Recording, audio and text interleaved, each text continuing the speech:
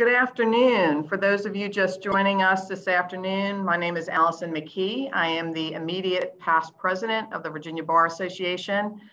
Welcome to the VBA's 131st annual meeting, which, as you know, we typically have in Williamsburg, but in light of the pandemic circumstances, we are having a completely virtual meeting today. So thank you for being with us this afternoon. I'd like to introduce this afternoon's Belisle's Legacy presentation series on the Constitution of Virginia at 50, looking back and looking ahead, an in-depth analysis of the Commonwealth's governing document. This program is being chaired by the Committee on Special Issues of National and State Importance, which is chaired by David Landon of the Landon Law Group in Richmond. Unfortunately, David could not be with us here this afternoon, but I really want him to know how much we appreciate his hard work with the committee and indeed the work of the entire committee in bringing us quality programs time and time again. So thank to all of you, especially to David, for your hard work. This program is being sponsored by the Landon Law Group, PLLC, Charleston Bredehoft, Cohen and Brown, PC, and Dominion Energy. Thank you, sponsors, for sponsoring this very important and exciting program. I'd now like to introduce our panelists, beginning with my own con law professor from back in the early 80s at UVA Law School, A.E. Dick Howard. Professor Howard is the Warner Booker Distinguished Professor of Law at the University of Virginia. He served as executive director to the Commission on Constitutional Revision, was counsel to the General Assembly when it reviewed the commission's recommendations, and directed the successful referendum campaign for the Constitution's ratification. Our panelists are Rebecca Green. Rebecca teaches election law, legislative redistricting, and GIS, ADR, and privacy law. She co-directs the election law program, a joint project of William & Mary Law School and the National Center for State Courts, a project that seeks to provide resources for judges deciding election cases. Our next panelist is Juliette Clark. Juliette Busing Clark is a student at the University of Virginia, expecting to graduate in May with a JD and Master of Public Policy. After graduation, she will clerk for the Honorable Leonie M. Brinkema in the Eastern District of Virginia for 1 year before joining McGuire Woods LLP in Richmond. Her note, From Massive Resistance to Quiet Evasion, the Struggle for Educational Equity and Integration in Virginia, is slated for publication in the Virginia Law Review next fall. Juliette holds a Bachelor of Arts from Yale and a Master of Education from the University of Massachusetts in Boston, where she taught English at a Title I public high school for 5 years prior to law school. And our third panelist is Sai Prakash. Professor Prakash is the James Monroe Professor of Law.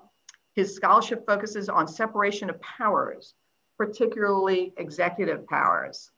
Professor Prakash's most recent book, The Living Presidency, an originalist argument against its ever-expanding powers, was published by Harvard Belknap Press in 2020. He also authored Imperial from the Beginning, The Constitution of the Original Executive, Yale University Press, 2015. The former book focuses on the modern presidency, while the latter considers the presidency of the founders. Professor Prakash is a graduate of the Yale Law School and clerk for Judge Lawrence H. Silberman of the U.S. Court of Appeals for the District of Columbia Circuit, and for Justice Clarence Thomas of the U.S. Supreme Court. He was in private practice for 2 years before joining the Legal Academy. Now, Professor Howard will entertain questions through the Q&A box. He will handle those questions at the end of the program. So I'd like to, before we turn it over to Professor Howard, Crystal, if you would, could you share with our participants how they might be able to submit questions to the panel, and also how they may address any technical difficulties they may experience. Sure, no problem. So welcome to all of our attendees. You can download today's presentation materials by clicking the blue hyperlink that's in the chat box. If you have any audio issues and you need to call in using your phone, I put the phone number, meeting ID, and password there as well for you to use. If you have any technical problems, feel free to leave a chat and I'll get back to you. If you would like to ask a question, use the Q&A box because you will unfortunately not have access to your audio or video, but we'll do question and answer at the end of the presentation. Enjoy. Thanks very much, Crystal. Professor Howard, we are delighted to have you with us this afternoon, and I will turn it over to you right now.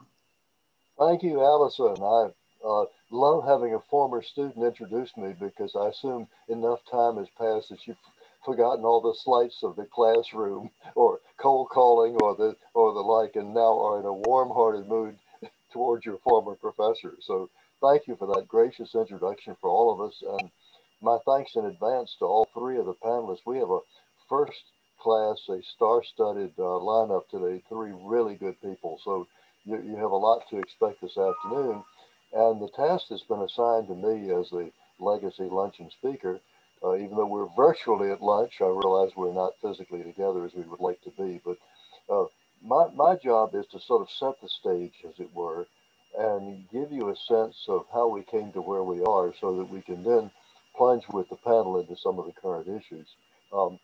Start, if you will, with thinking about the Declaration of Rights that George Mason and his colleagues wrote in May of 1776, which became what is today the Bill of Rights of the Virginia Constitution. That Bill of Rights, that 1776 document, highlights the idea of community. It says that government is instituted for the common benefit, the protection and security of the people, nation, or community.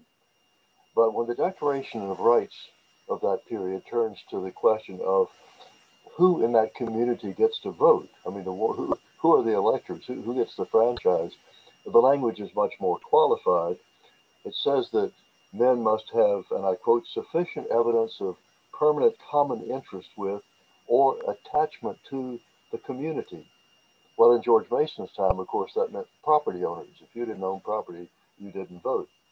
But the language of permanent common interest and attachment is sufficiently open-ended that over the years since 1776, later generations have been able to debate and enlarge the franchise from the fairly limited number who were able to vote in the beginning. Petition after petition was filed after 1776, trying to move away from simply property owners. And we've had in Virginia a series of conventions. The federal Constitution, of course, was drafted by the only convention we've ever seen at the national level, but we've had, depending on how you count them, something like 6 constitutions in Virginia, and they have resulted from various conventions. The first one after the Revolution was 1829 and 30, a remarkable collection of some of Virginia's leading voices, including John Marshall himself, who was there as a delegate. That convention achieved only modest reforms, enlarging the franchise and the like. The next convention, 1850-51, actually brought us to the point of having essentially universal white manhood suffrage. That was the mid-19th century. Well, of course, Civil War and Reconstruction brought yet more change. As a price of readmission to the Union, the former Confederate states had to do 2 things. First, they had to ratify the 14th Amendment, and secondly, they had to write a progressive constitution. Well, in Richmond, that was the convention of 1867-68. They produced what became the 1870 Constitution, and that, in line with the 13th Amendment, the end of slavery, the enfranchisement of African Americans, Black Virginians were brought to the ballot for the first time. So the story throughout the 19th century was one of progressive enlargement of who was entitled to be part of the political community. Well, that progressive trend came to a screeching halt in 1902.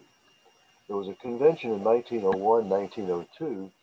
This is a post-Reconstruction convention. The last federal troops had left the South in 1877, and the Southern states in years after that set out to discard their progressive Reconstruction constitutions and have something much more regressive.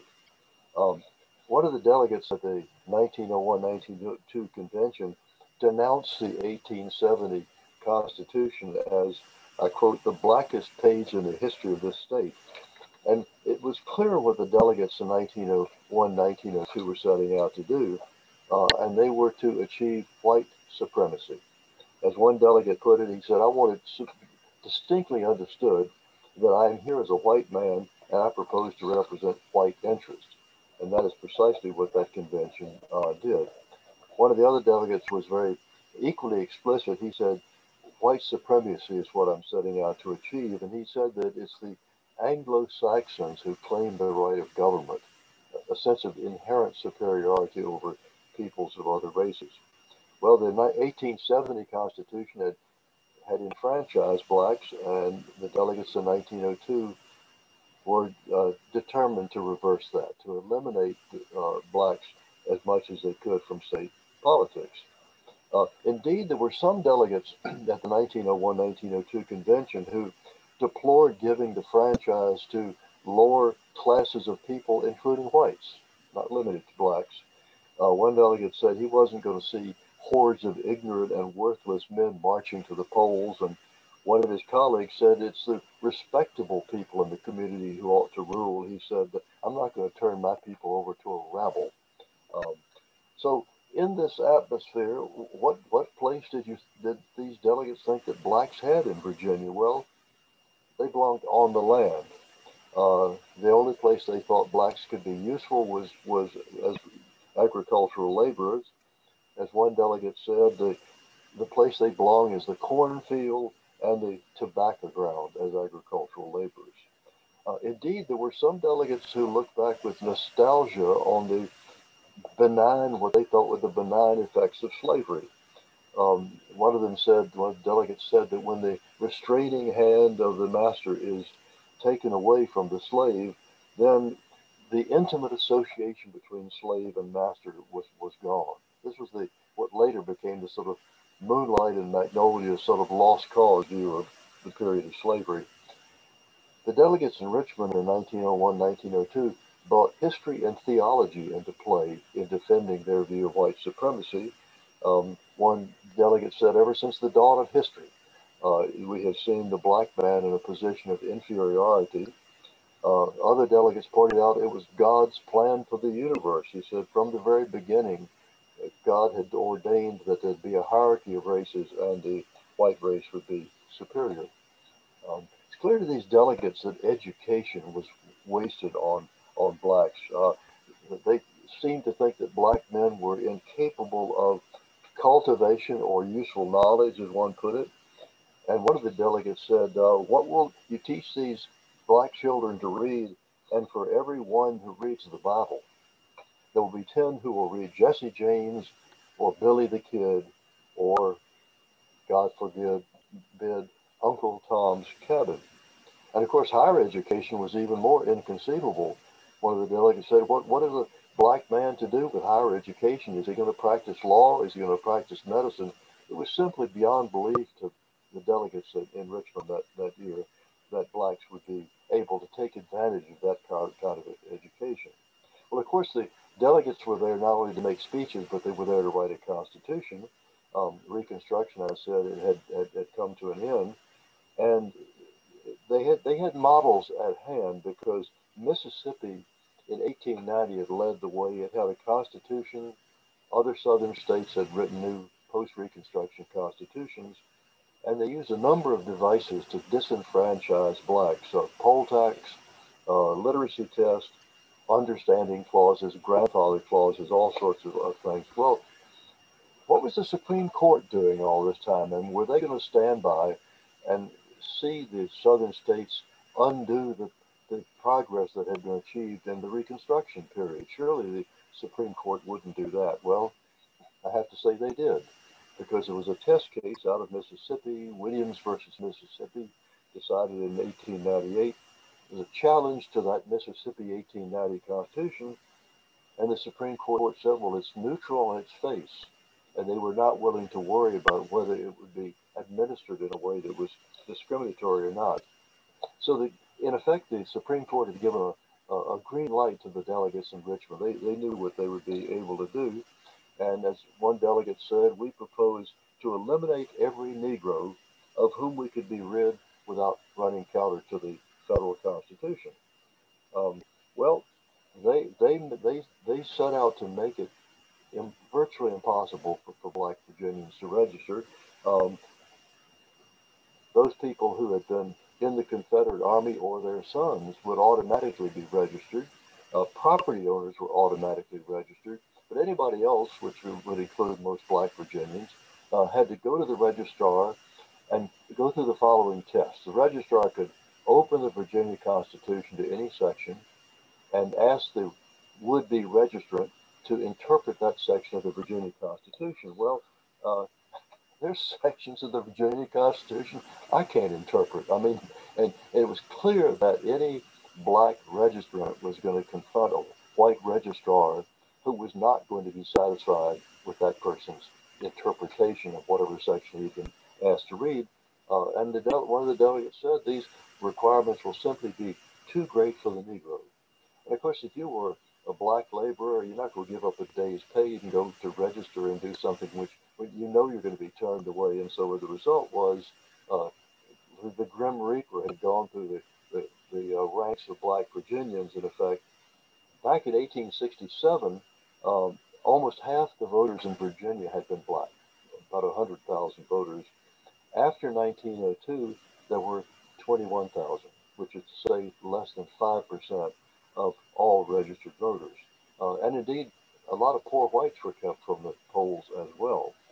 So when you think about George Mason's language of community and the question of who belongs to the political community, what you're really asking is a question of who belongs and who doesn't.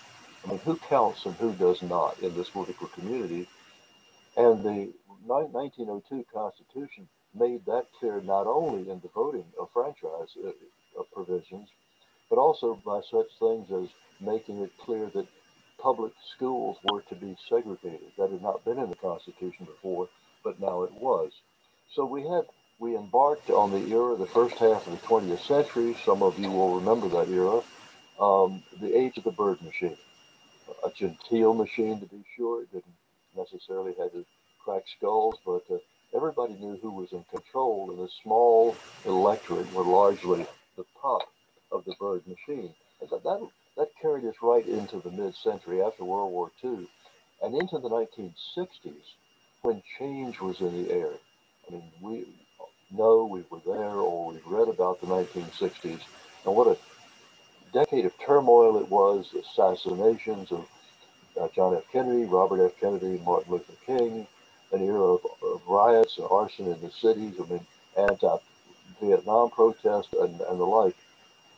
It was also a decade of constitutional change and I would say progress. One person, one vote. The Supreme Court had decreed that for state and federal elections. Congress had passed the Voting Rights Act of 1965, which of course applied to Virginia. The Supreme Court has struck down the poll tax, so a number of changes came about. And it was about that point that Governor Mills Godwin appointed a Commission on Constitutional Revision. It was a remarkably talented group of people.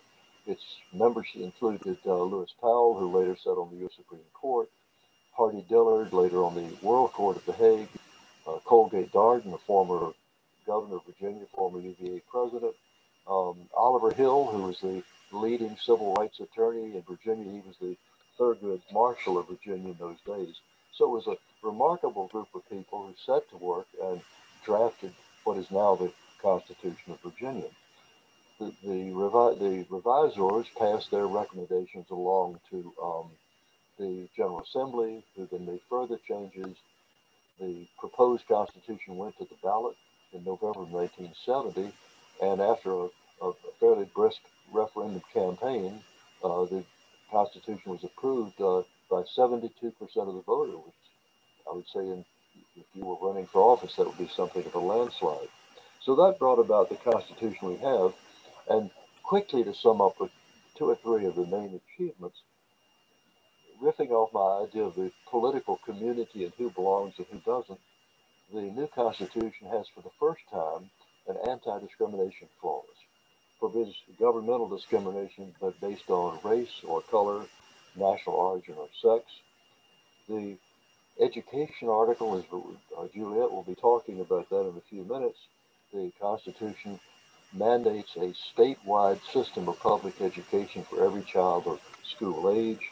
Of course, that was a way of repudiating the legacy of massive resistance and closed schools in places like Prince Edward County.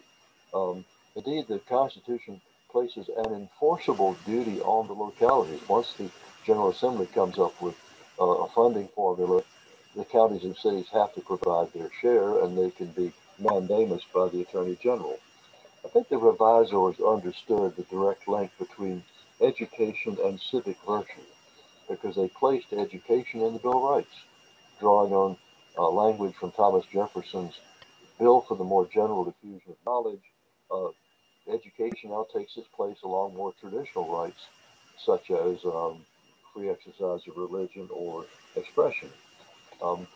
The Board of Education has primacy in fashioning standards of quality. Again, Juliet will be talking about that. So I think a fair distance was traveled from the Constitution of 1902 to the one that's presently in place. There are, of course, time has passed. No document is ever unchangeable. Thomas Jefferson famously said that each generation should look at the Constitution and see whether it serves the purposes of our time and not yesterday. So there are questions which no doubt we could put on the table to think about. Rebecca will be telling us about voting and reapportionment. The voters of Virginia have approved as you know, an amendment to the Constitution that provides for the creation of a bipartisan commission to draw district legislative lines. We shall see how that works out, whether it is up to the task of dealing with partisan gerrymandering and the like. Restoring the voting rights of felons is an issue I would put on the table because the Supreme Court of Virginia has been fairly strict in dealing with the governor's power. And Virginia, unfortunately, is one of the strictest states in the country. It is possible to restore voting rights, but it's not an easy process. Dillon's rule is an issue we might think about. The Commission on Constitutional Revision had proposed reversing Dillon's rule. The General Assembly chose not to do that, so Dillon's rule is still in place, and we certainly ought to be asking the question, is it time to loosen the constitutional restrictions on local government? So here we are. This year is the 50th anniversary, July the 1st of 2021. It will be exactly 50 years from the date on which the present Constitution came into being. And I think it invites us to think about, to revert once again to George Mason's Declaration of Rights.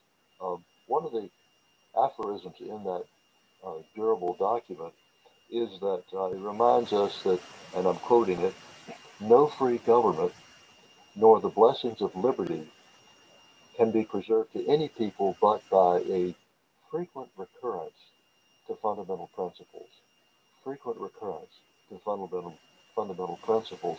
I think that's a very enduring dictum for us. We live in an age, we follow the news, we know what's going on here and abroad.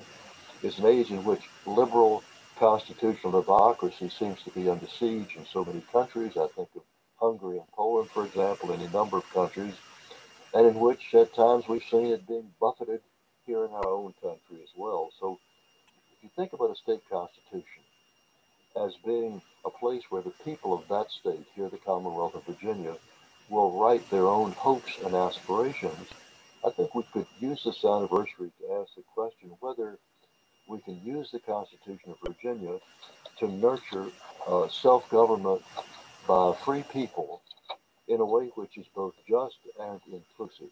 That's the sort of homework I would place on the table for my former students and my other friends at the Virginia Bar and beyond.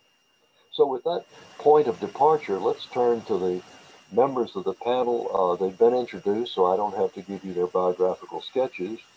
We will hear from them in the order first from Rebecca Green on voting rights and partisan gerrymandering. We'll hear from Juliet Clark on education, and finally from Cy on executive power in Virginia. So, Rebecca, may I turn it over to you? Yes, you may. Thank you. Thank you so much, Professor Howard, and to the Virginia Bar Association for inviting me to participate. I had the honor of being on a commission to amend Virginia's constitution to change how we draw district lines with Professor Howard a few years ago. And I'm really grateful for the opportunity I had to get to know him, and I have tremendous respect for him. So it's an honor to be here. When Professor Howard reached out last April to invite me to join this panel, I remember thinking it seemed like a long way off. And I guess I couldn't have known what a long way off it actually was, given what we've been through with this election in the intervening months. But in the conversation today about Virginia's constitution, as Professor Howard said, I am going to be talking about two election-related provisions. The first has to do with who Virginia welcomes into its political polity through mounting pressure on our Constitution's permanent disenfranchisement of people with felony conviction histories.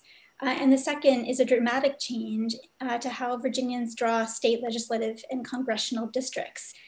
Calls for reforms in these areas come from, on the one hand, recognition of Virginia's long and troubled history of suppressing minority voters, and the recognition that Virginia is an outlier in its permanent disenfranchisement of people with felony conviction histories. And for the other, from a common sense understanding that self-interested legislators drawing their own districts in a back room undermines potentially the interests of voters. So I'll just spend a few minutes talking about each with particular reference to how we got here and what lies ahead. So starting with voting rights of people with felony conviction histories.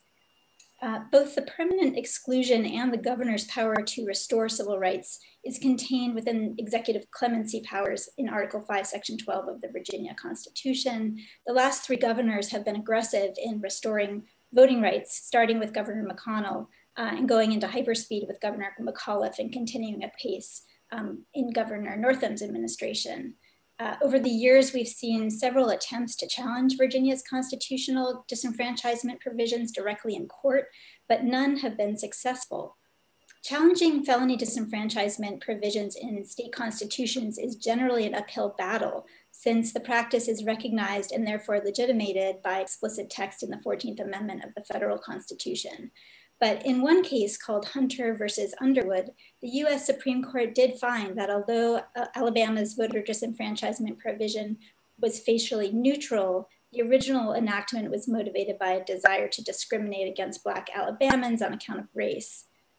Generally, the Supreme Court is reluctant to base a determination of discriminatory intent on legislative history, but the Supreme Court overcame its usual reluctance to do so in Hunter because of an overwhelming amount of evidence that the Alabama Constitutional Convention was specifically aimed at disenfranchising African Americans. As the 11th Circuit below characterized it, when the Alabama Constitutional Convention assembled in May of 1901, the question was not whether to disenfranchise African Americans, but rather how best to do so through constitutional means. As Professor Howard described, Virginia's history, like Alabama's and Hunter, is undeniably awash in racism. But unlike in Hunter, this racism can't be directly linked for legal purposes to the felon disenfranchisement law in Virginia's state constitution. Like Alabama's, as Professor Howard described, the 1901 convention was fraught with appalling and unabashed racism. Among the many examples, just to add to the ones he provided, Delegate Walter Watson noted on record that the great underlying principle, this is a quote, of this convention moment, the one object and cause which assembled this body was the elimination of the Negro from the politics of this state. Still, the felon disenfranchisement provision itself was not the result of disenfranchisement efforts in 1901. In fact, it was apparently never discussed. This is because the Virginia legislature passed the original Felony Voting Act in 1830 at a time when Virginia denied African Americans suffrage outright. And so this history undermines a Hunter versus Underwood style attack against the provision.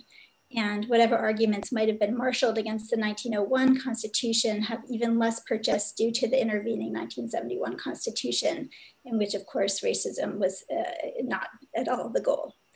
So this brief foray into the history of the provision suggests that Northam is right, that the only way to do away with this provision is through constitutional amendment. And it remains to be seen whether the will is there, but it is worth noting that doing so would bring Virginia's voting laws in line with the vast majority of other states on this issue. I grew up in Vermont, which is one of 2 states which allows people to vote in prison. The vast majority of other states automatically restore rights upon completion of sentence. I thought I would quickly mention my work on this issue with students at William & Mary Law School through a project called Revive My Vote. We started it back in 2013 to help eligible Virginians regain the right to vote, starting with the McConnell administration, and even more so today. It's pretty easy today to restore one's voting rights. The governor is actively looking for people who are eligible and anxious to help them regain the right to vote. That said, Revive My Vote works with a frustratingly large number of applicants who are consistently denied restoration. This is usually due to administrative hurdles, when the Rights Restoration Office can't locate required documentation. Sometimes this is because the crime occurred out of state. Sometimes it's a federal court, and federal courts sometimes refuse to share records citing privacy concerns, which is strange. Sometimes it's because the offense occurred in the distant past. In one instance, the needed court record was about a crime that occurred in the 1970s, but the courthouse had subsequently burned down and all of the records had been destroyed. Another extraordinary problem is the inability of the governor to locate eligible Virginians, whether it's because of nuptial name changes, frequent moves, or otherwise. When the governor's office confirms censuses have been completed and sends out grant orders, many are returned to sender, preventing those Virginians from ever getting word that their rights have been restored. Because of the efforts of the last 3 gubernatorial administrations, the numbers of Virginians disenfranchised because of Article 12 are smaller than they would otherwise be. But I think it's worth noting that it doesn't have to be this way, and that we don't have to live in a state in which administrative burden prevents otherwise eligible Virginians from having their say at the ballot box. I won't say quite as much about the redistricting amendment, except to highlight a few of its features that we've already seen in play. By way of background, Virginia recently amended Article 2, Section 6 of its Constitution to change the way that Virginia draws its legislative lines. Under the new system, a group of 8 sitting legislators and 8 citizens will draw the lines, as states must do following each decennial census. The amendment requires a panel of retired judges who have already actually done this. They've selected the citizen members of Virginia's new commission, and the commissioner has already met. In fact, they met for the first time last night, which I watched right here from my kitchen table. The first meeting was organizational. They selected co-chairs and discussed scheduling and timetable questions. And they also talked about how to educate committee members about the legal intricacies of the redistricting process. But I just wanted to stress 2 features of the Constitution and the provisions in the Constitution and what's about to unfold. And that has to do with both transparency and citizen participation. So more than just having citizen members on the commission, I think it's important to stress that all Virginians will be able to take part. We saw glimmers of this in the last round. Christopher Newport University hosted a redistricting competition that a group of students at William & Mary and other schools around the state participated in. You know, it was a really exciting way to get involved in the process. I think this year we'll see an explosion in the number of ways that citizens can participate, whether it's drawing maps of their own, whether it's providing direct input to the commission on their preferred community boundaries, or whether it's using software to assess proposals, software being provided by good government groups like PlanScore that will allow you to take a proposed map, literally run it through a software program and learn whether it's competitive, how compact the districts are, and all kinds of other measures. And I think these innovations will enable citizen oversight like never before. They will combine to powerfully enhance the transparency protections that are now embedded in the Constitution. And, I think it's worth pointing out that, like many other states, Virginia's process had been shrouded in secrecy in past cycles. Certainly there were public-facing elements, but the real decision-making has historically happened behind closed doors. Legislators relied on privilege rules to mask the process largely from the public. No more, the constitutional amendment embeds transparency provisions in the text of Virginia's Constitution. The data being used, the proposals being considered, and the input the commission receives will all be transparent this time around. And I think that this, combined with technological accountability tools, will make for a really promising districting round that I think the Virginia public will be proud of. It's worth saying that transparency in name only has been a problem in previous rounds. In the 2010 round, Florida had a new constitutional amendment in place for the first time. Florida voters, by ballot initiative, amended their constitution to prohibit line drawers from taking partisanship into account. And with this provision in place, line drawers did their job and even got high marks for running a transparent process. The problem is that this process produced unfair maps, and in subsequent litigation, plaintiffs unearthed that the transparent process taking place in public was in fact a ruse. Partisans had been using stand-ins to introduce maps at public meetings and orchestrated a secretive process sort of behind the scenes. I tell this story not only as a cautionary tale, but to stress that Virginia's amendment took a different path than Florida's. One of the key differences is that, unlike Florida, Virginia put transparency requirements directly into the text of the Constitution, and I think that sets a very different stage. Also, as I mentioned, I think technology-driven accountability will make the line drawing process far less fun for partisans who would otherwise try to manipulate the lines. And I think the bottom line is that we can have high hopes for this process unfolding in a way that's inclusive, transparent, and produces fair lines. There'll never be consensus, I think, when it comes to map drawing, but I think we're about to see a process that will be a dramatic improvement over what we've seen in the past rounds. That is assuming that we get census numbers, which of course, as you may know, are delayed. So I think I'll stop there. Rebecca, thank you very much. So that opens up a topic to which I'm sure will return before our session is concluded this afternoon. So do not go away. Hang around, have a cup of coffee if you like, but I'm sure we will. These are two of the hottest topics to talk about today. So good start to the panel. Let me turn now to Juliet Clark, who will take us into the realm of education. Juliet? Hi, Professor. Good afternoon, everybody. My name is Juliet Busing Clark. I'm a law and policy student at the University of Virginia. I'm in my final year of study. I'm honored to be presenting my research to you. I'd like to thank the organizers of the event, my co-panelists, and especially Professor Howard for letting me join you all today. Updating language on education was one of the main goals of the 1971 constitutional revisers, as Professor Howard will tell you. And the revisers were optimistic about opening a new chapter in Virginia public education through their work. So I'm going to present on that today, and I'm going to actually share a slideshow. I think that makes Zoom a little more pleasant. Okay. About 2 years ago, Professor Howard asked me to answer the not at all simple question about this constitutional revision of the education article. How has it worked out? How has education in Virginia changed, grown, improved, or faltered under the 1971 Constitution? Today, I'm going to present a pretty brief summary of my answer to this question, and I'm happy to take more questions later. To begin this story, there's a few historical events that put the change into context. You all are familiar with the Brown versus Board case, which declared segregation federally unconstitutional, and probably with Virginia's response, known as massive resistance.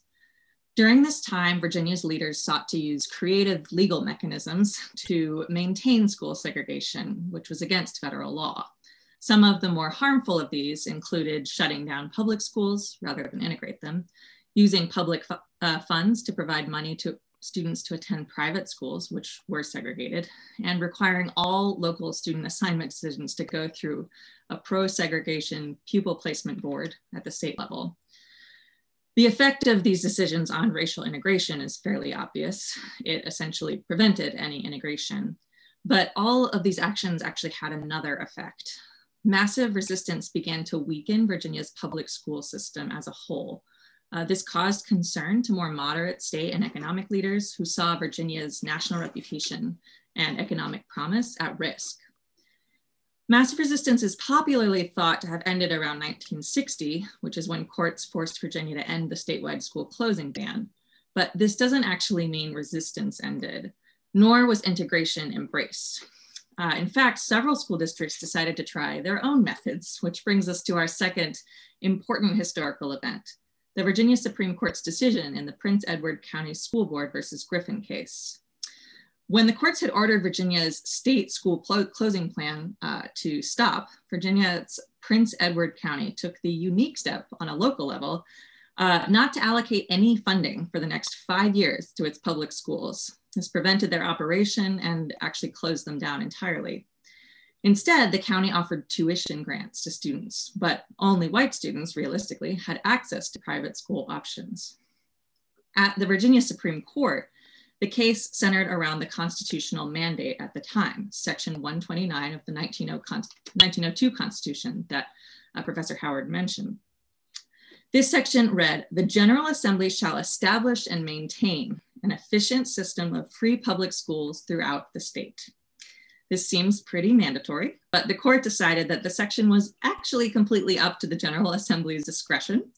An efficient system, the court decided, did not require the operation of any schools, in fact, and localities would get to decide the number and character of schools that they wished to operate, even if that number is 0. The General Assembly had no obligation to ensure otherwise. The court, in other words, rewrote the meaning of Virginia's education article in this section in order to support segregation efforts. In 1964, the US Supreme Court required Prince Edward County to reopen and fund its schools. But the damage of the Griffin decision at the state level was done, and it was now baked into Virginia's precedential understanding of the Constitution. So, in sum, massive resistance had weakened the state's public education system, and the Griffin decision had eviscerated the state constitution's power legally to repair it. When in 1968, the Constitutional Commission got to work on revision, this historical context would shape a number of the changes that they approached. It's easiest to understand the 1971 changes to the education article as related to 2 main goals. The first is retrospective, to repair the harms done by massive resistance.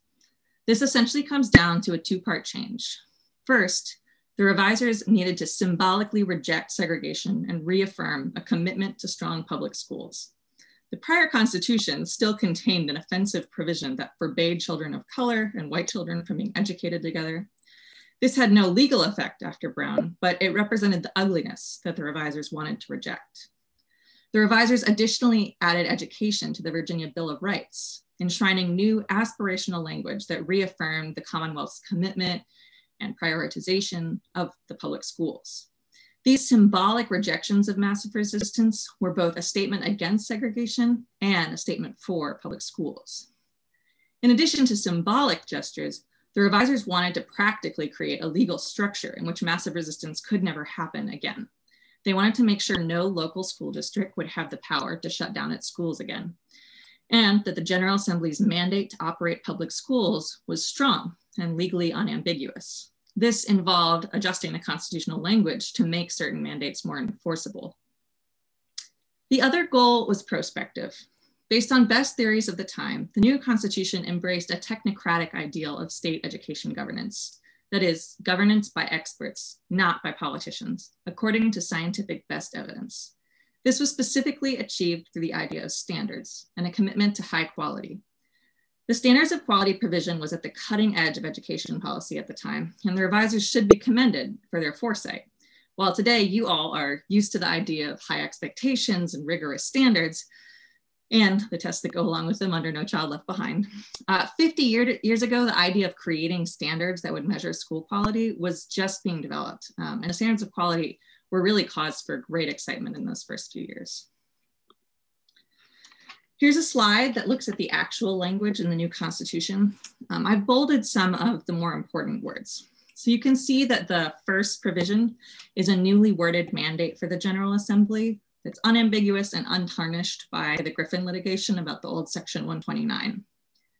If you look at that very last provision, it's a self-executing requirement that local governments should pay their fair share.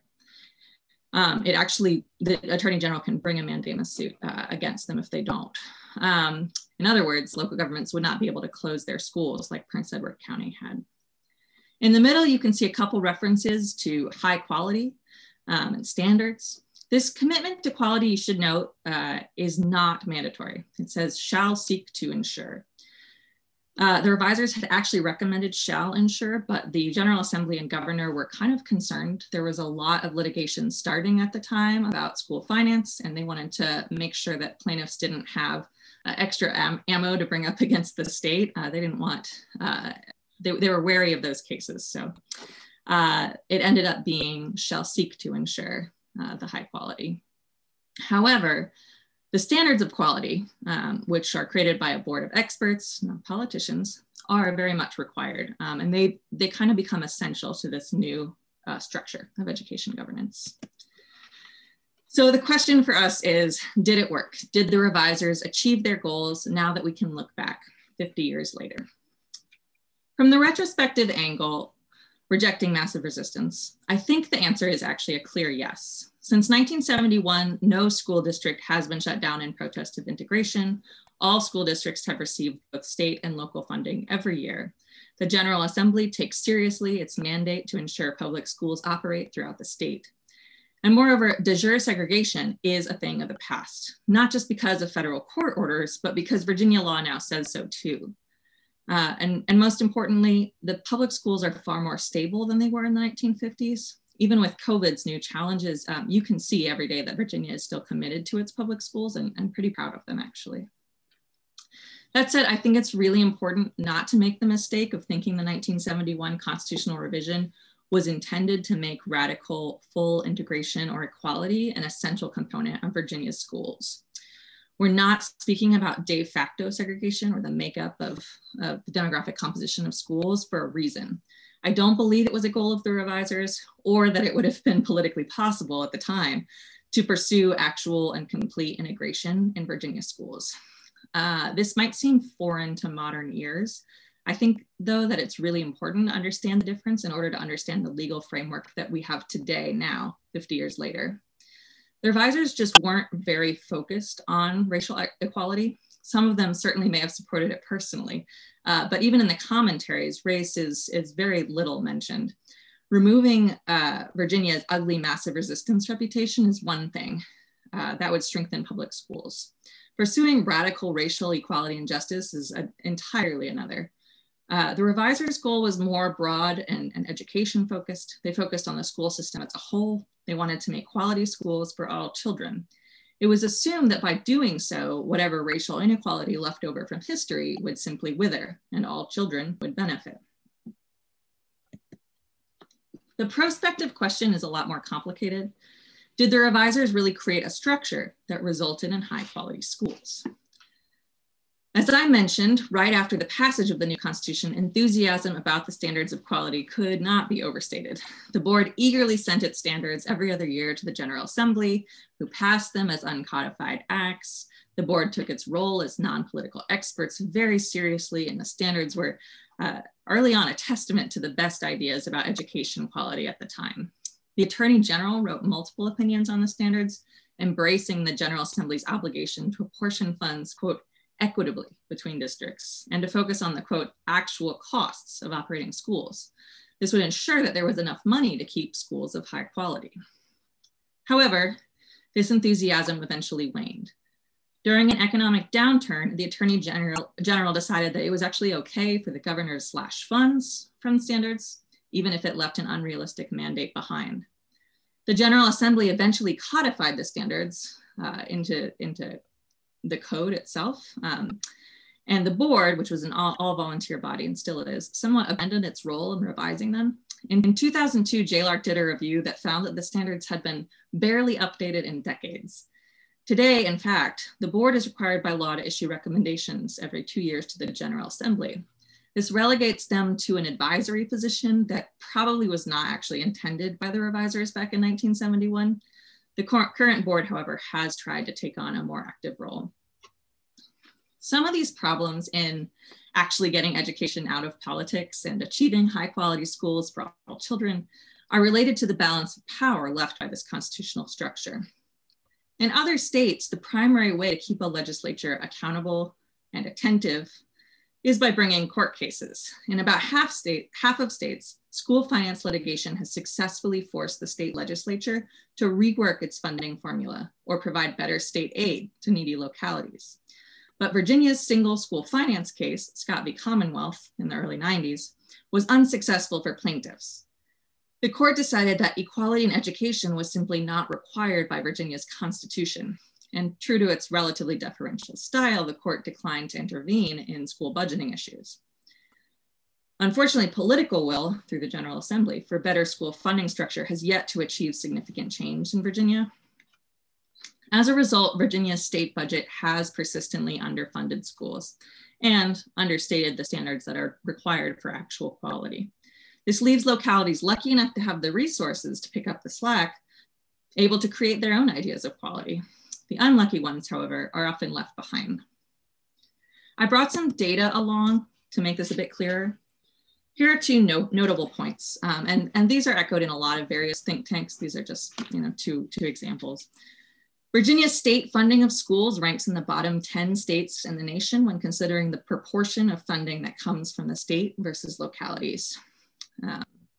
This means that there's probably a lot of inequality between districts since so much is made up for by local funds. Our funding fairness score is equally abysmal. Getting a D or F rating means that poor students in Virginia end up with significantly less rather than significantly more, which is what they should have, funding for their education. These points don't bode well for Virginia's less advantaged children or for equity in general in our schools. So, was the reviser's prospective goal successful? I would say that Virginia's schools, on average, are extremely high quality, just as the revisers intended. This is buoyed a lot by our affluent areas like Northern Virginia, where students tend to average out on national scores that helps our state end up within like the top 5 states in the nation. The state accountability structure that's been built on the 1971 Constitution has created a framework for quality education that works for children in many communities. But averages do not tell the whole story. The structure does leave the General Assembly relatively unaccountable for its funding choices, and Virginia's schools have persistently struggled to receive adequate state funding to provide a realistic quality education for all. This has particularly gotten worse since the Great Recession. Without enough state dollars to equalize resources, Virginia's schools are highly unequal, with some districts putting twice the amount of money into a single child's education as others. Thus, despite the reviser's hopes of moving education out of politics and into a board of experts instead of politicians, the General Assembly's continued control of the budget reins has made quality for all on a practical level difficult to achieve. Lastly, and perhaps most unfortunately, the revisers hope that a focus on quality for all children would help mitigate racial inequality has simply not panned out.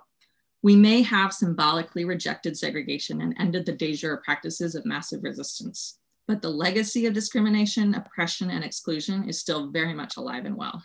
Today, Virginia's schools see persistent racial achievement gaps, which worsen between kindergarten and 3rd grade, which means that they're probably based on school quality differences.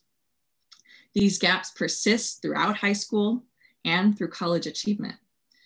Sadly, Virginia also has seen rapidly increasing de facto segregation, both within districts and between them. Simply put, our children do not learn together. These graphs here show how high poverty, highly segregated schools have been increasing across the state, especially in the red communities on this map, nearly doubling in number in the last 2 decades. This trend has trapped far too many children in unequal classrooms with limited opportunities, and it continues to prevent our children of all races from the benefits of diverse integrated classrooms. These problems of equity, I would argue, were not solved by the 1971 constitutional revision. Rather, issues of socioeconomic equity and racial justice have been left for a new generation to solve. I am hopeful that my generation will be able to do so. Thank you so much for your time, and I'll turn it back over to Professor Howard. Juliet, thank you very much. It reminds me of the idea that crossed my mind, which I knew would never be adopted by the committee that organized this program, and that was to forget the professors entirely and have nothing but students on the panel. But I picked the one model student I thought who could represent her generation of law students, and the fact that she came from UVA, I apologize that she came from my school, but I've known her for a while, and I know she would do the job she just did.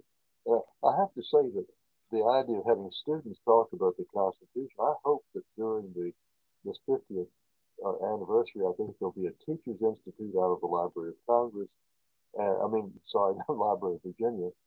And I hope that the sort of emerging generation of Virginians will think about the state constitution. I have to say that when I was in law school, I don't remember my professors talking about the state constitution. It was largely, they were so blinded by the appeal of the federal constitution. And I think since the future, Jefferson and Madison used to say the earth belongs always to the living generation. So I think that if we can get students around Virginia, high school, college, law students and beyond, as part of this general dialogue and discussion, I think will be the better for it. So a little editorial comment as we pass from Juliet's comments on education to Sai's comments on executive power. Sai, may I turn it over to you? Well, it's great to be here with the Virginia Bar Association today, and it's hard to follow Juliet. Juliet, really does prove Dick right, that the students can really provide us with informative presentations on matters of constitutional law. And of course, it was delightful to hear Rebecca's presentation as well. I should say my specialty is federal executive power, not state executive power. And I should add that my colleague Dick Howard has forgotten more about the Virginia governor than I'll ever know about the Virginia governor. So it's a little odd to be here today talking to you about the Virginia executive and emergencies, because I'm assuming that Dick knows more than I do, but I'm assuming that Dick also wanted to ensure that the different voices were heard. And so I'm here to provide a different voice. So I'm going to start off with a sketch of federal executive power, then switch over to the state executive, because I think it's useful to draw a contrast and to see how they influenced each other. And they actually did influence each other, at least early on. And I think there's similarities in how people perceive federal and state executive power even today. And so, as you know, the Constitution, the federal Constitution, was a reflection and in some sense, a repudiation of the state constitutions of that era. The Constitution's written in 1787 at the Philadelphia Convention. The perception on the part of many of the founders is that state legislative power was too rampant, too powerful, that there needed to be a check on state legislative power. There would be many different checks at the federal Constitution. There'd be the check of judicial review coming from independent judges, but there'd be a check with respect coming from the executive branch as well, right? And they needed to have a strong executive to wield that check. And they looked at the state constitutions and they looked at the state executives and they found them wanting. They found that the state executives weren't designed to be powerful institutions. As Jefferson put it, when we wrote the state constitutions, we were jealous of executive power and we were more trusting of legislative power, but as it turns out, that trust was at least partly misplaced. So when they get to the Federal Convention, they decide to create this unitary executive armed with a remarkable array of powers, authority over law execution, of course, because that is what makes an executive an executive. They execute the law, but also authority over foreign affairs, checked by the Senate and with Congress having significant authority, power over the administrative bureaucracy, power to appoint, power to pardon. And all this authority was vested in one person, someone who could run again and someone who could serve for 4 years. This is in marked contrast to the state executives of the era. So take a look, think of the Virginia Constitution of 1776. The Virginia Constitution had an executive power, but it was vested in an executive council. There was someone called the governor, but he was just sort of first amongst equals. The executive council had all the executive authority to be exercised by the council and not by the governor. And what that meant is that the executive was splintered across, several different individuals who had to come together and vote and decide what to do as a plural chief executive. Moreover, the Virginia executive was term limited and could only serve for a limited number of, a limited period of time, whereas the federal executive was not. The Virginia executive lacked a veto. It lacked all the sort of strength of an executive of the sort that seems more familiar today, right? I mean, every governor today has a veto and has at least some appointment authority. That wasn't as true back in 1787. So the federal constitution is both learning from the state constitutions and deciding to make a departure from them to create an executive able to check the more powerful Congress that resulted from the 1787 Constitution. Because as you know, there was a Congress prior to the Constitution, was called the Continental Congress, but it didn't have legislative power. They give a bunch of new powers to Congress over taxation, over armies, over spending, over commerce, but they also create this executive check, and they also create a judicial check, right, that didn't exist before. This change in conceptions, this new understanding of the need of executive power, interestingly enough, actually affects states and what they do going forward.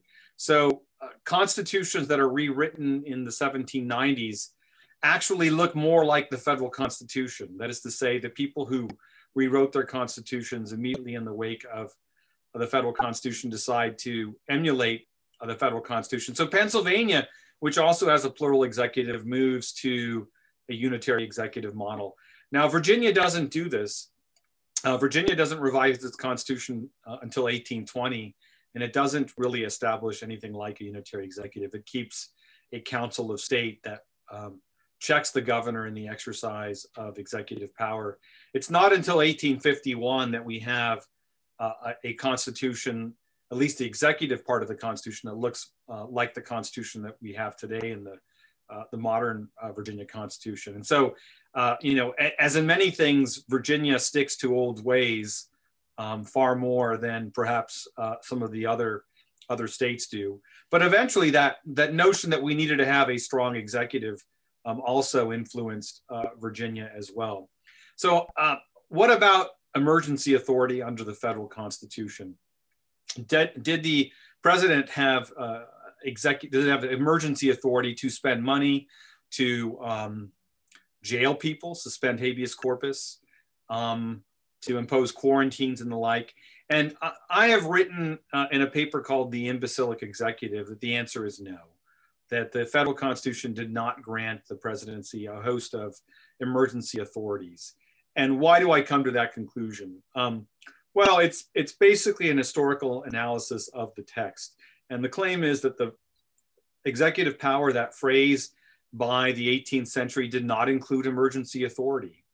And how do I know this? Because we can see this from English practices, but also from American practices prior to 1787. So what is the English practice? Well, there were emergencies in England, and there were claims of authority to act in emergencies and to act contrary to standing law on the part of the crown and the officers of the crown that Parliament fundamentally rejected. So Parliament had allowed people to export grains to other countries within Europe. But there was a famine in England, and the crown decided we need to impose an embargo on the exportation of grains because people in Great Britain are starving. There's sort of a policy rationale behind this, right? We want to preserve this grain for us. And so the Crown barred the exportation of grain contrary to law. And the Crown before Parliament said, this is totally illegal because the Crown has authority in emergencies to act to mitigate those emergencies. And the Parliament did something interesting. The Parliament retroactively blessed or sanctioned what the Crown had done, but it pointedly denied that the Crown had any authority to act contrary to law, that the Crown had any authority to act in emergencies contrary to law. Under existing British law, you could export grain.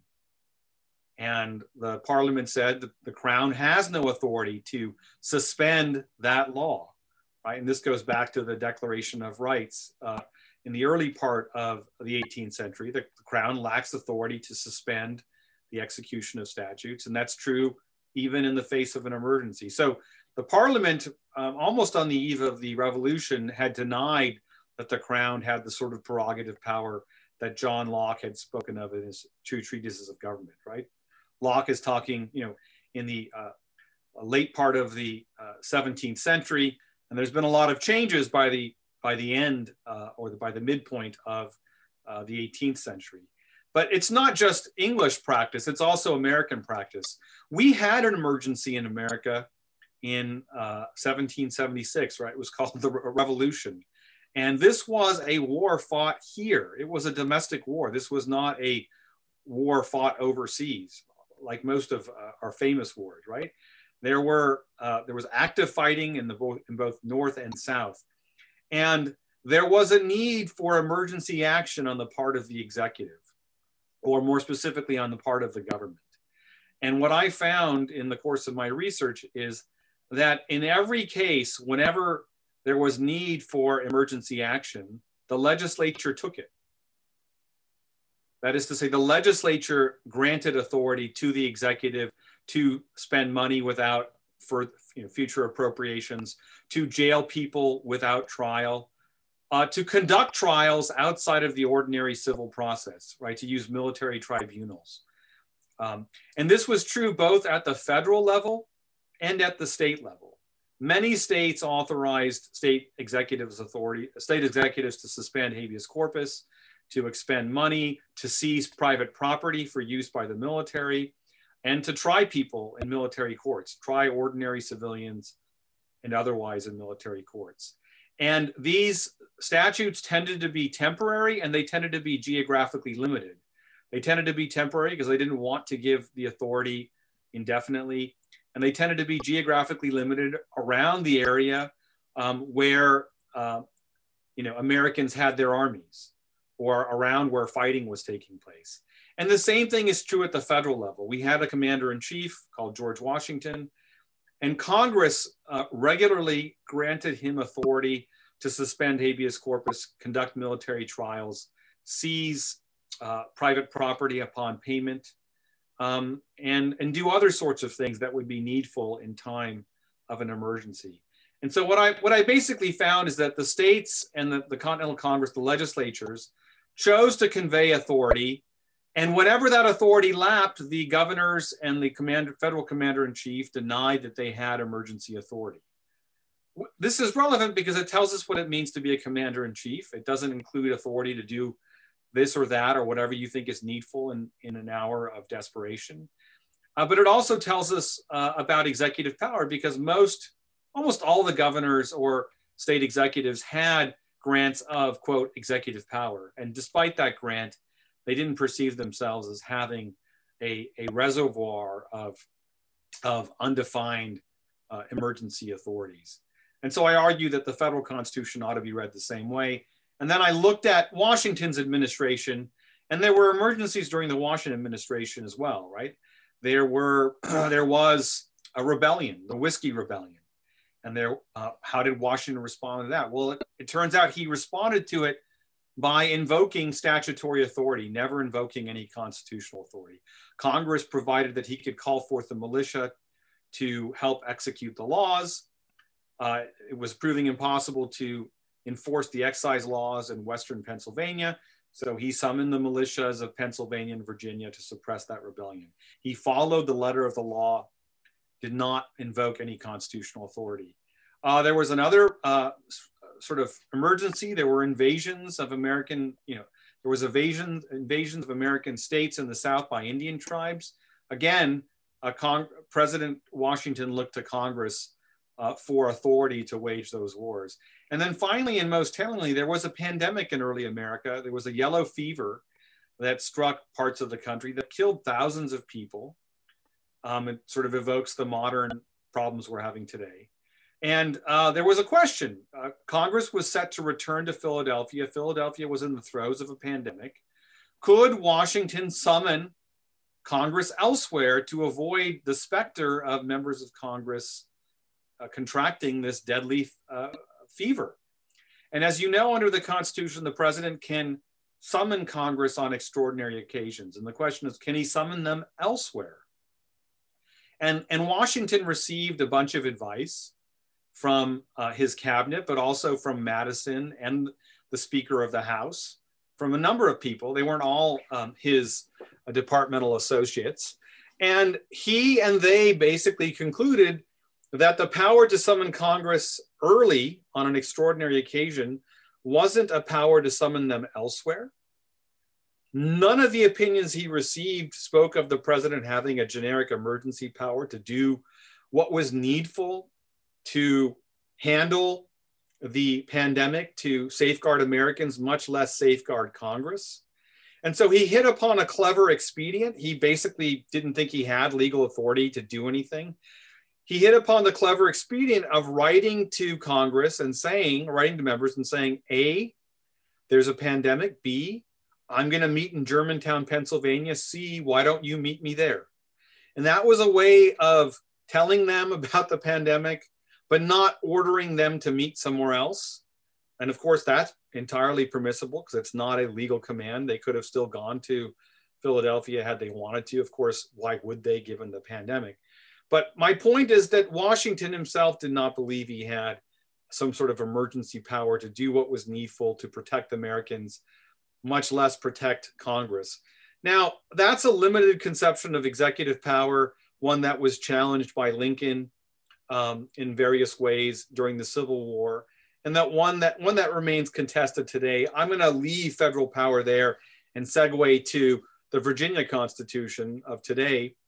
The Virginia Constitution of today says the president has the chief executive power, and of course says that he has to take care that the laws are faithfully executed, a phrase that mimics the take care clause in the federal Constitution.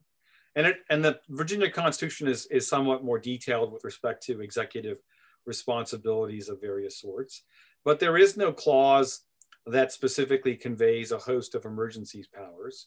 If the Virginia governor has emergency powers, of course, they come from two sources. One would be the state constitution itself, and another would be state statutes.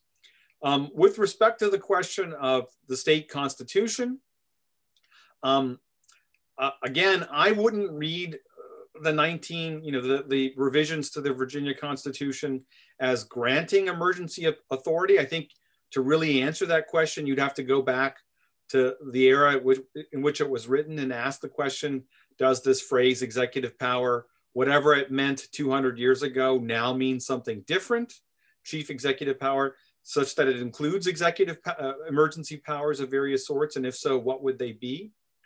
I will say that the Attorney General during World War II wrote an opinion. The Virginia Attorney General wrote an opinion saying that the Virginia governor had a general reservoir of power to deal with emergencies, and that Dick Howard, in his book on the Virginia Constitution, has cited that Attorney General opinion, suggesting that Dick perhaps believes that that's true for the Virginia Constitution. And then I'll further tell you that our colleague Toby Heitens, who I think is the Solicitor General of Virginia, has cited Dick Howard's book in defending the governor's orders. And so, an Attorney General wrote something that Dick Howard then cited that is now being cited by the Solicitor General, all in a bid to defend the idea that the governor has a, quote, reservoir of powers to handle emergencies, which I think is a way of saying that the executive branch has some residual implied authority to deal with emergencies that may not be expressed. Having said that, there is an opinion of the Virginia Attorney General from several years ago saying, while it may be true that the governor has a reservoir of powers, what the governor can't do is spend money without an appropriation. And so if the Virginia legislature fails to pass, annual appropriations, the Virginia governor just can't spend money on grounds that there's an emergency. So there, on the one hand, the Attorney General says there's a reservoir of powers to deal with an emergency. On the other hand, the Virginia Attorney General says, but it doesn't extend so far as to permit the governor to expend funds without an appropriation. So whether the Constitution grants emergency powers, I think is contested in various ways. We don't know what the answer is, in part because we don't know what the courts have said about this. But as I mentioned earlier, Virginia governors have the benefit of statutory grants of authority as well. And as many of you are aware, the Virginia legislature has granted tremendous authorities to the Virginia governor to deal with emergencies of various sorts. The governor can declare a state of emergency and spend money in various ways, but he can also, in cases of an emergency, issue quarantines and other sorts of orders. And using that authority, Governor Northam has imposed various rules to handle the COVID-19 outbreak. And he's issued about, I think, 15 or more executive orders in the past, 9 or 10 months. I'm sure he will issue others as well. And as you also know, they regulate what we can do in public. They regulate what businesses can do. They regulate what we can do in private, namely gatherings of various sorts and the number of people that can be in those gatherings. And having read most of them, but not all of them, the governor seems to be relying upon his statutory authority and not any constitutional authority. And I think he's doing that because he believes, or his lawyers believe, that the statutes of Virginia convey sufficient authority to him, that he doesn't need to rely upon any claims or nebulous claims of constitutional authority. The statutes do the trick, and so you might as well rely upon them. And, the reason why there have been 15 is because these orders typically have a temporary nature to them. They last for 30 or 60 or 90 days. And I think they last that long because we've all hoped that the need for them would expire after some period of time. And so the governor has put, time limits on them, and then felt the need to modify them or extend them in various ways. And that's why there's been, 15 of them or so. And there will surely be more as this pandemic ensues and continues. It shows no signs of abating, unfortunately. Now, the Virginia legislature has not been sitting on its hands. It's actually amended the emergency statute in sort of minor ways. What it hasn't done, I think, is actually sanctioned the precise measures or codified the precise measures that the governor has taken pursuant to his statutory authority. It probably hasn't done that because it either thinks that the governor has properly exercised its authority. It may not want to take responsibility for what the governor has done. And then finally, it may not wish to codify in some sort of semi-permanent way these rules, given that it's a fast-changing situation where you don't want to have a permanent set of rules. Having said that, if you look at the Emergency Act, the Virginia legislature has created slightly different sets of rules for different periods of time. So one set of rules expires at the end of March, another set of rules takes over from that point on and lasts for 2 years. And then a third set continues on from 2023. So they've shown some nimbleness and some willingness to create slightly different emergency regimes, and done so prospectively, which is interesting. But they haven't done anything, to my mind, as far as I can tell, that sanctions particular actions of the governor. And again, I think that's because they're trying to leave the flexibility with the governor, but probably also trying to avoid, possible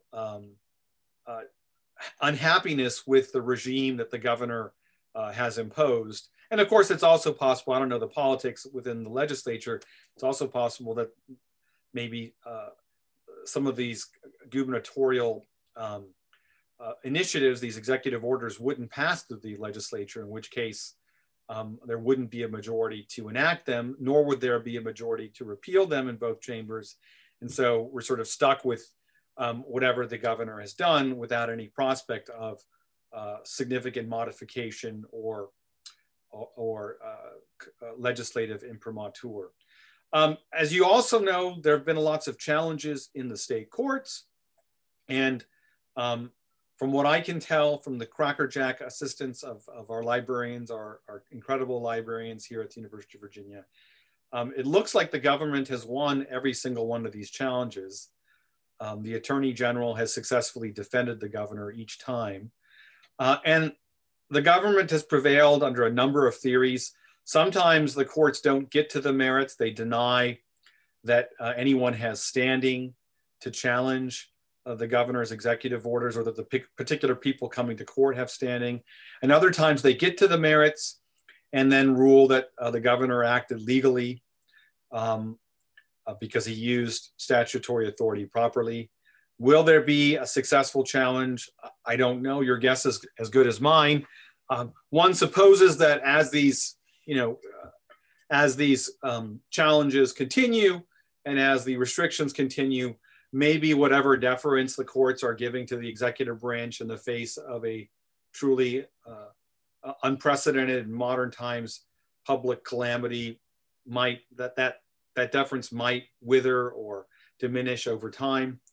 Of course, the extent of the deference that the courts are according to the executive branch is in part a function of the claims that are being brought. And as we've seen elsewhere, if you are able to tie your rights claim to the federal constitution, say the free exercise clause, or some other part of the federal constitution or state constitution for that matter, you might have greater success, right? It's one thing to say you're acting ultra virus because you don't have statutory authority.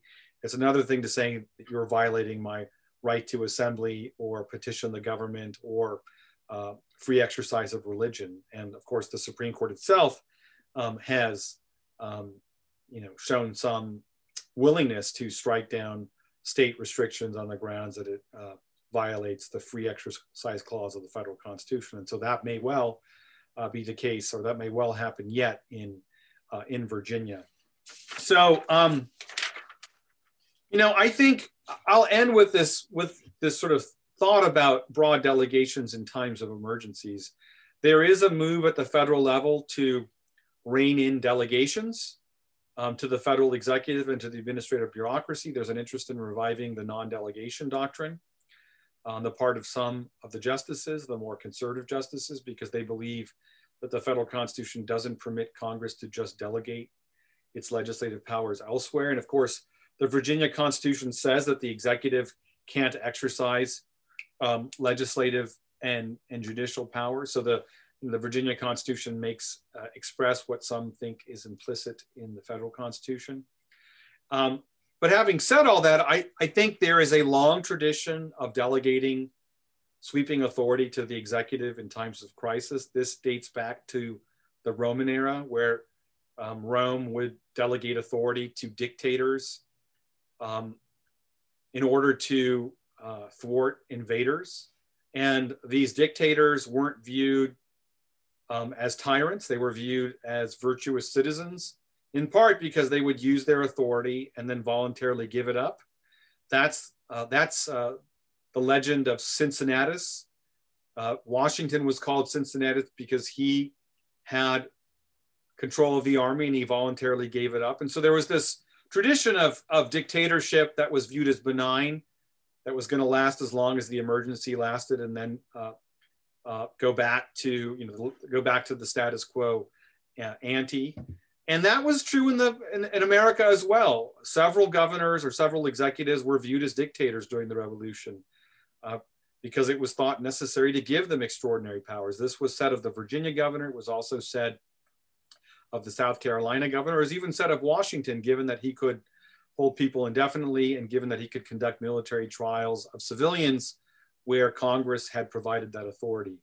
And I think that same sort of thing is playing out in the courts today. That is to say, the courts, if there's ever going to be a revision of the non-delegation doctrine, it's not going to happen with respect to pandemic legislation or emergency legislation that deals with true emergencies, because the courts are going to be reluctant to second guess what the executive is doing. So with that, I will welcome any questions you might have. And once again, I want to express my profound appreciation for being part of this wonderful day of VBA Talks.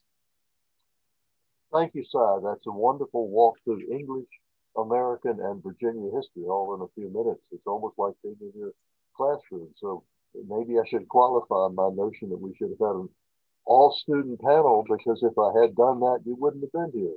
And we'd have been the poorer for it.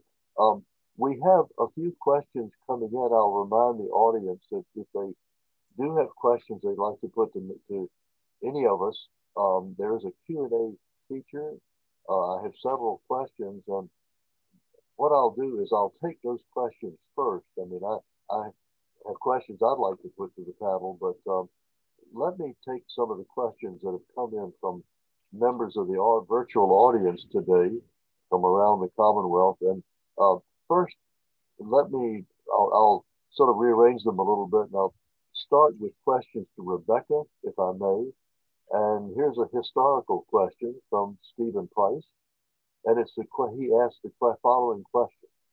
He says, under English common law, didn't convicted felons lose their right to vote?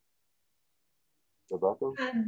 Yeah, so the answer is yes, that is true. And, you know, there is other countries, you know, historically have used this practice. And in fact, that's probably a big reason why it's included or assumed in the 14th Amendment, you know, in the explicit text of the 14th Amendment. But I'm not sure that history provides a rationale here, especially given that, you know, only white men, as Professor Howard mentioned at the outset, you know, it could historically vote in American history. So, you know, I think the expansion of the franchise over the course of, you know, US history could be seen to include decisions that states make about who to accept into their political community. So I guess I would just answer it that way. Rebecca, if I can stay with you for a moment, I have a question from Robert Scully. Yeah. And I'm going to read off the question. This shifts from the question of felons voting to the question of redistricting. Yeah. And he says the following. Can you talk about the impact, if any, of the delay in the president transmitting the census report to the Congress on the timeline of the new Virginia Redistricting Commission drawing districts ahead of the 2022 midterm election? And he goes on to say, also, will the commission redraw its House and Senate district boundaries using the same census data and on the same schedule? Yeah, so this is a great question, and there's been a lot of hand-wringing about this. People are concerned because, of course, there is a census delay due not only to the pandemic, but also to some litigation involving who to count.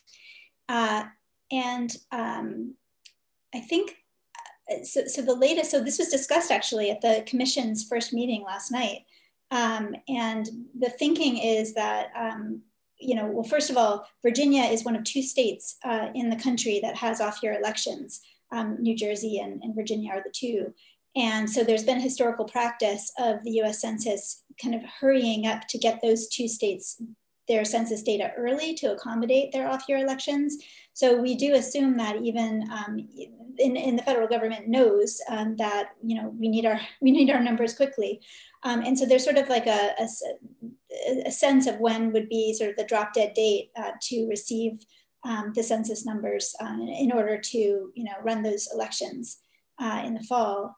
And so it's not clear whether the numbers will come out. But one of the things that people discussed last night at the commission's meeting was that there is quite a bit of work that can get done, even absent the official numbers. There are numbers that can be used that, while not official, will allow the commission to kind of get underway, although it won't be able to obviously finalize until those numbers are released. So it remains to be seen. You know, I've heard late May. I've heard someone threw out March at one point, and then I think I was a little bit alarmed when someone mentioned something about August. So if it is delayed that far, there's going to have to be some kind of legislative response, because obviously, that would not be in time to run the elections.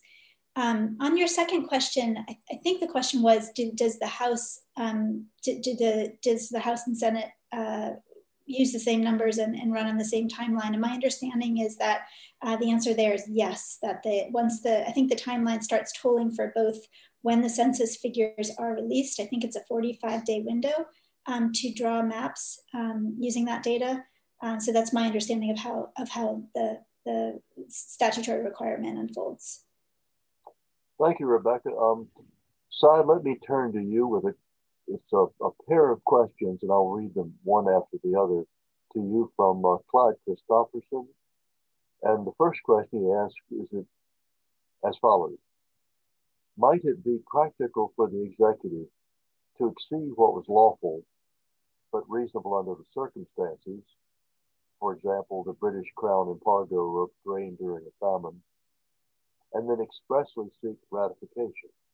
So as he poses that question, then he subsequently goes on in another transmission here to say the following. Might such a strategy be more palatable if coupled with a strategy implemented jointly by the executive and Congress of restoring the policy authority of the legislature that has been eroded for practical reasons over the years? So that's the question from Mr. Christopherson. Well, I think Mr. Christopherson has just hit the nail on the head, and he's got a very Jeffersonian approach. This was exactly Jefferson's view of what an executive should do in time of an emergency. The executive ought to, of course, look to see if the Constitution or statutes authorize the action.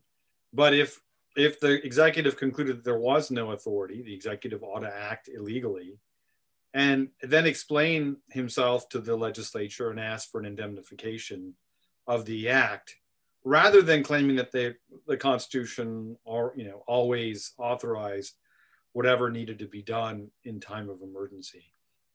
And there are many examples of both Congress, certainly Congress, and also the Virginia legislature indemnifying the executive. So in that article I mentioned earlier, The Imbecilic Executive, I have a footnote where I describe Virginia's legislature during the Revolutionary War passing a bill that retroactively sanctioned what the Virginia executive had done. And there are many private bills passed by Congress that, after the Constitution that basically say this executive did this or that, and it was, wrong in various ways or not authorized, but we're going to sanction it, right? And of course, this is precisely what happened in the Civil War. Lincoln took a bunch of emergency actions, and he says, I didn't do anything that Congress couldn't do, which I think was an artful way of admitting that he did things that he didn't have legal authority to do, but that Congress did have legal authority to do. And then he went on to say, maybe Congress ought to enact legislation. And that's precisely what they did. They enacted legislation in the early days of the Civil War that retroactively sanctioned some of Lincoln's emergency measures. And so Mr. Christopherson is exactly right. The regime, I think, of the founding was the president and governors have certain limited emergency authorities from the Constitution and statutes, and they can use those things. If they don't have authority to do a certain thing, they sometimes will have to do it anyway. And then they'll have to go to the legislature and beg forgiveness. And then, they're basically putting themselves at risk, but he says that's what a a good executive ought to do. And if they're right that they, that there was an emergency, of course the legislature will sanction what they did. And that's, of course, what Parliament did in the wake of this famine in England, right? They said, you don't have authority to do what you did. Don't pretend that you do, but we're going to sanction it anyway. Clyde's, Mr. Christopherson's second question, I think, is reflective of a concern that legislatures have kind of delegated authority too often to the executive. And that's a sense that's widely held in some quarters in America, and it's held with respect to Congress, but perhaps it's also held with respect to, the state legislatures throughout the country. And I can't speak to, how other states deal with delegations. What I can say is, there's a way to deal with these, extraordinary delegations, and the way to deal with them is to say, the governor can take extraordinary measures that last for 60 days after the next session of the legislature, right? And what that means is, if the legislature is meeting in 2 weeks, then the governor's measures last for 2 weeks plus 2 months. If the legislature is meeting in 6 months, they last for 6 months plus 2 months, 8 months.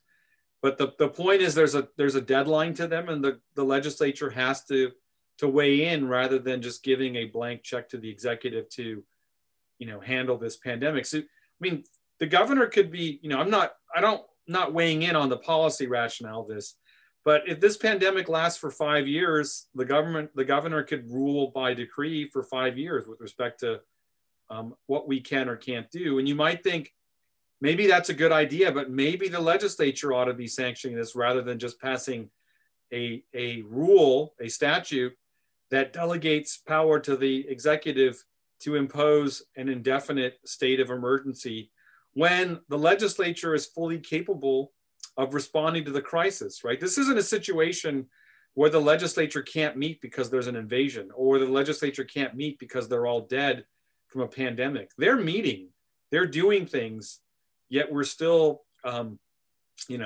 being, subject to these decrees without any, you might think, I'm not saying this, but you might think without any meaningful legislative review, or certainly not any meaningful legislative blessing or sanctioning of these orders, right? Because they're trying to avoid responsibility. That's true of Congress, and maybe it's true of our esteemed legislatures. But thank you for that wonderful question, Mr. Christopherson. Thank you, Cy. Let me take the chair's prerogative to pitch a question to Juliet. I mean, once she graduates, then she's free of, I can't ask her any question I please, but up to this point I can. So I'll take that prerogative. And I'm curious to know the following sort of scenario. We're in the course of the pandemic, which is drastically affected American life in so many respects, but above all in the schools. I mean, schools have had to navigate this virtual learning space. Public officials have had to come to terms with the functions that schools play in society, and they go beyond simply the transmission of knowledge in the classroom. There are things like school lunches and just the socialization of students who deal with each other and the world beyond. I mean, there are so many ways in which some of these functions are simply lost when schools are closed.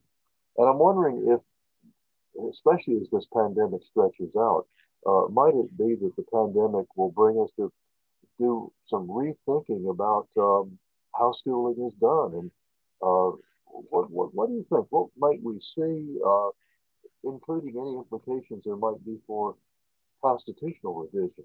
Juliet, would you take a shot at that?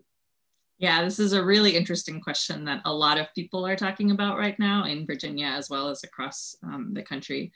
On the one hand, COVID has been shown and will continue to sort of exacerbate these problems of equity that I highlighted in the presentation. We're seeing huge racial and socioeconomic learning loss gaps. The pandemic is bad for all kids, but it's really hurting the more disadvantaged kids, specifically at more disadvantaged schools. We're seeing a huge variety in what schools are providing. I know that Virginia's state leaders actually have taken some steps to sort of think about how virtual learning might be a part of schooling in the future by sort of creating new standards that are related to it, by setting up the infrastructure for internet. So that's one side of things, but I think that's kind of the more obvious side. I think the more interesting question is if the pandemic's going to create sort of a political will around rethinking schooling in general. So what we're going to see is kids that are sitting in the same classroom, same age, but are performing at vastly different grade levels, which is something teachers have always dealt with, but most of the public kind of ignores. And so now it's going to be pretty obvious. We're going to have kids at all different levels in the classroom. So this might change how we want to think about assessment. Do we want to be looking at assessment outside of grade level and thinking about how kids are growing? Do we want to be looking at curriculum that really focus on basically teaching content deeply, but maybe at multiple different levels, which is kind of, it's based on the inclusion model of instruction.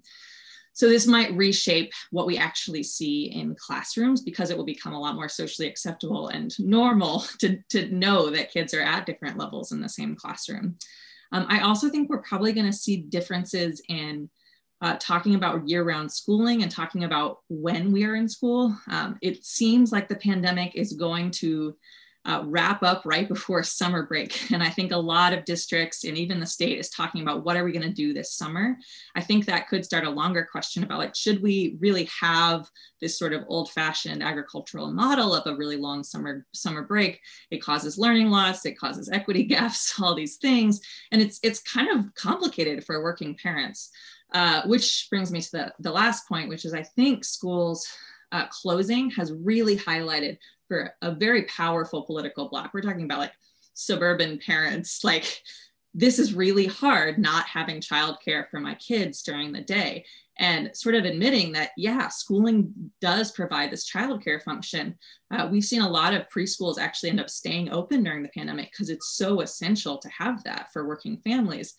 When public schools are closed, you know, these parents are struggling, even parents that are of very good means are really struggling to kind of balance having kids at home and having jobs that they need to work. So I think we're going to see a lot of questions about, you know, what a school is. And a school is kind of this community hub. It's a place for childcare. And the fact that schools get out at, you know, 2 every day is sort of, it speaks to this old idea that there's always a mom home who can pick them up in the middle of the day, but that's just not true anymore. You know, most families have working parents. So I think what we're going to start to see is this question of, should school really be an all-day thing maybe? Should there be after-school programs universally? Should we have universal pre-K? And these questions. And I do think some of these have constitutional implications. You know, I've talked a lot about racial equity, which is more of like a problem that persists from the past, but I think we're going to face new problems as well coming up. I think pre-K is kind of the big frontier here. We're already seeing some states adjust their constitutions to change the age downward that public education has provided, or that, you know, the state education structure accounts for. So I think we'll probably see additional movement in that area of what are we going to provide for kids from 0 to 5, for that brain development, for family stability, for helping with childcare. How is the state really going to support that? Because it has huge investment implications down the road. And I think the pandemic just highlights how important that is. So those are some ideas. I'm sure that people are coming up with many more still. Thanks, Professor. Thank you, Juliet. Rebecca Green, may I circle back to you with a question about restoring the voting rights of felons? I've been intrigued by that problem for a lot. I mean, it's a pressing problem, and I think it probably matters. I mean, you were quite right in tracing the origin of the ban on voting by felons back to the early 19th century. It precedes the age of the 1902 Constitution, so it does, in effect, bifurcate the question of what do you think of restoring the voting rights of felons in general, and the question, but does disenfranchisement fall, even if it wasn't originally intended to fall on blacks as such, does it fall more heavily on persons of color or other minorities? Governor Northam, in his State of the Commonwealth address, has proposed automatic reenfranchisement when for former felons, and Assuming that proposition carries forward, I'm guessing that you've been asked to sort of be involved in the process of drafting a constitutional amendment. I'm wondering, how do you go about, what do you put in an amendment like that? I'm wondering, sort of a couple of questions occur to me. One, what can we learn from other states who have moved in this direction? And in particular, what can we learn from what happened in Florida, where the people of Florida overwhelmingly voted to amend the Florida Constitution to re-enfranchise former felons, but the Florida legislature basically gutted that by piling all sorts of provisions which are basically unachievable. So what the people asked for, the legislature essentially has come back to. The drafting process may not be easy, and if anybody can deal with it, you can. So I'm just curious to know what you might tell us about drafting something a constitution. Yeah. You know, I haven't been asked to help draft this amendment, but I would love to be part of the process. And I do think that you're right to point to Florida as a real cautionary tale about, you know, putting something through that has huge public support and yet not doing a careful drafting job and finding that that's undercut. And so for people who aren't familiar with that situation, Florida voters passed by a very wide margin an amendment to the Florida Constitution that did away with their felon disenfranchisement law. But the legislature subsequently decided, in interpreting the language of that amendment, that it didn't kick in until Floridians had finished paying their fines and fees. Which, you know, one could argue is maybe a straightforward requirement, but the problem is one of record keeping, because it turns out that Florida records are just not up to the task of helping people easily figure out how much they owe. So there are plenty of people who were terrified of registering to vote, thinking that they thought that they had paid off their fines and fees, but they weren't able to confirm that because of the poor record keeping system in the 67 counties in Virginia. So it just turned into a huge mess where you had, you know, thousands of people disenfranchised because either they couldn't confirm that they'd paid their fines and fees, they couldn't afford to pay their fines or fees, or they were just frightened, you know, without surety about whether or not they would be in trouble for registering.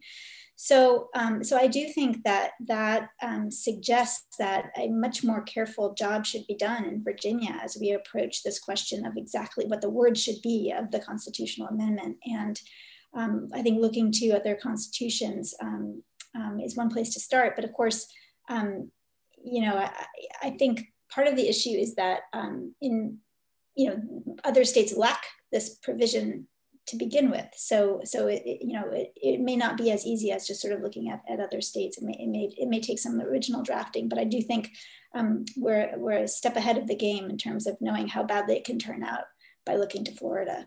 So it's going to be important to be careful in terms of how it's drafted.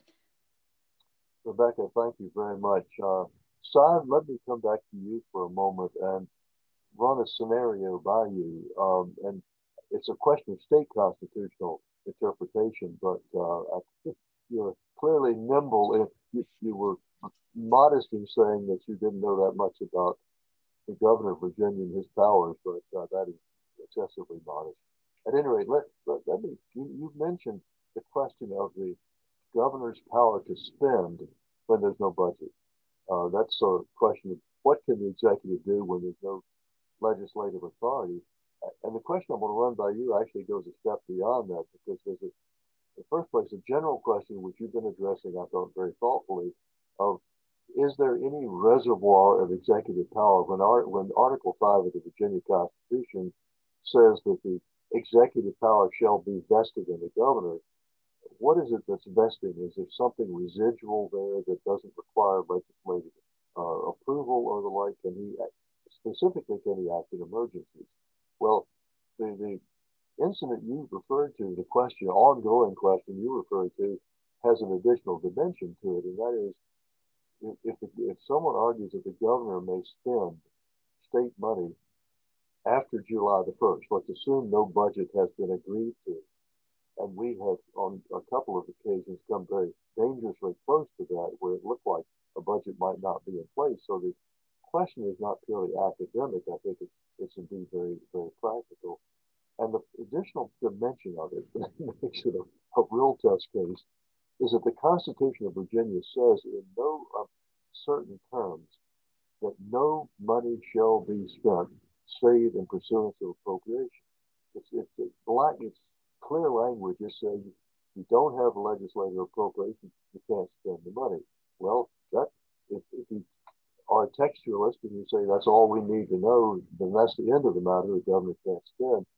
And the question has been that I've been asked to consider over the years, going back to Governor Warner's administration in some sense that time, is, well, what happens when July the 1st comes?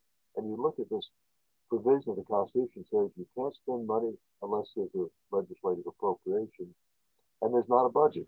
So it's July the 2nd, July the 1st comes. And do you close down the state hospitals? Do you close down the state police? Do you close down the state ports? Do you open the state prisons? I mean, there's real, genuine, critical problems there. So my thoughts are, I have no answer to this because there's no court cases. We just don't know the answer to that. As a citizen, I hope we never discover the answer. I don't want to know. As a citizen of Virginia, I do not want to find out what the answer to that is. As an academic, obviously, I'm curious to know what would be the answer to it if the time came. And it seems to me that a governor might, whatever a court might say, the governor is not going to money keeps coming in. The revenues are still there. The state money is available. And it seems to me the governor is bound. He might decide to close down discretionary things. The Virginia Museum of Fine Arts, for example, might be closed, but he's not going to send home the state troopers or close the hospitals or the like. You know that in the real world, the governor will spend money. Is there sort of a realpolitik, sort of a thing that we know will happen no matter what the Constitution says, or are there constitutional limitations which are going to apply in a case like that? So I'm just curious to know how, if a governor were to ask you, what do I do? I'm in court. Well, what do you tell me?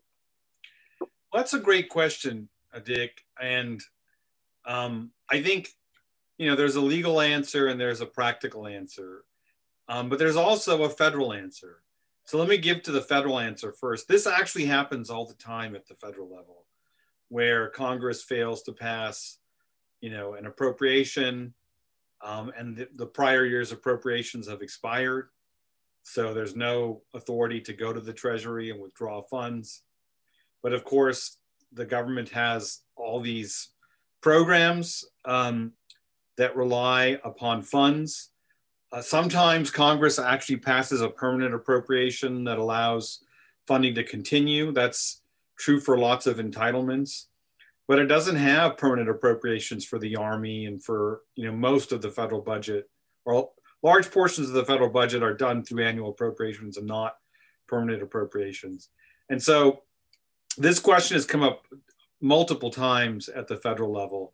And the lawyers, the executive branch lawyers, claim that the president has legal authority to spend money to shut down things, which kind of makes sense. That you don't just literally leave, the door open because you don't have money to pay someone to lock the door. But they also claim to have authority to spend money on anything that's needed to protect the lives of Americans, which I think includes things like the military and things like the air traffic controllers and stuff. And so the way to think about it is they're basically saying the president can spend money on anything that's necessary to protect the lives of Americans and to protect federal property, but nothing beyond that. And so there are limits to the principle they're enunciating. I actually think that they're wrong in saying that, because I think the federal Constitution has the same provision that the Virginia Constitution does with respect to saying that you can't withdraw money from the Treasury unless there's an appropriation made by law, and everyone understands that to mean Congress, because the president can't make law.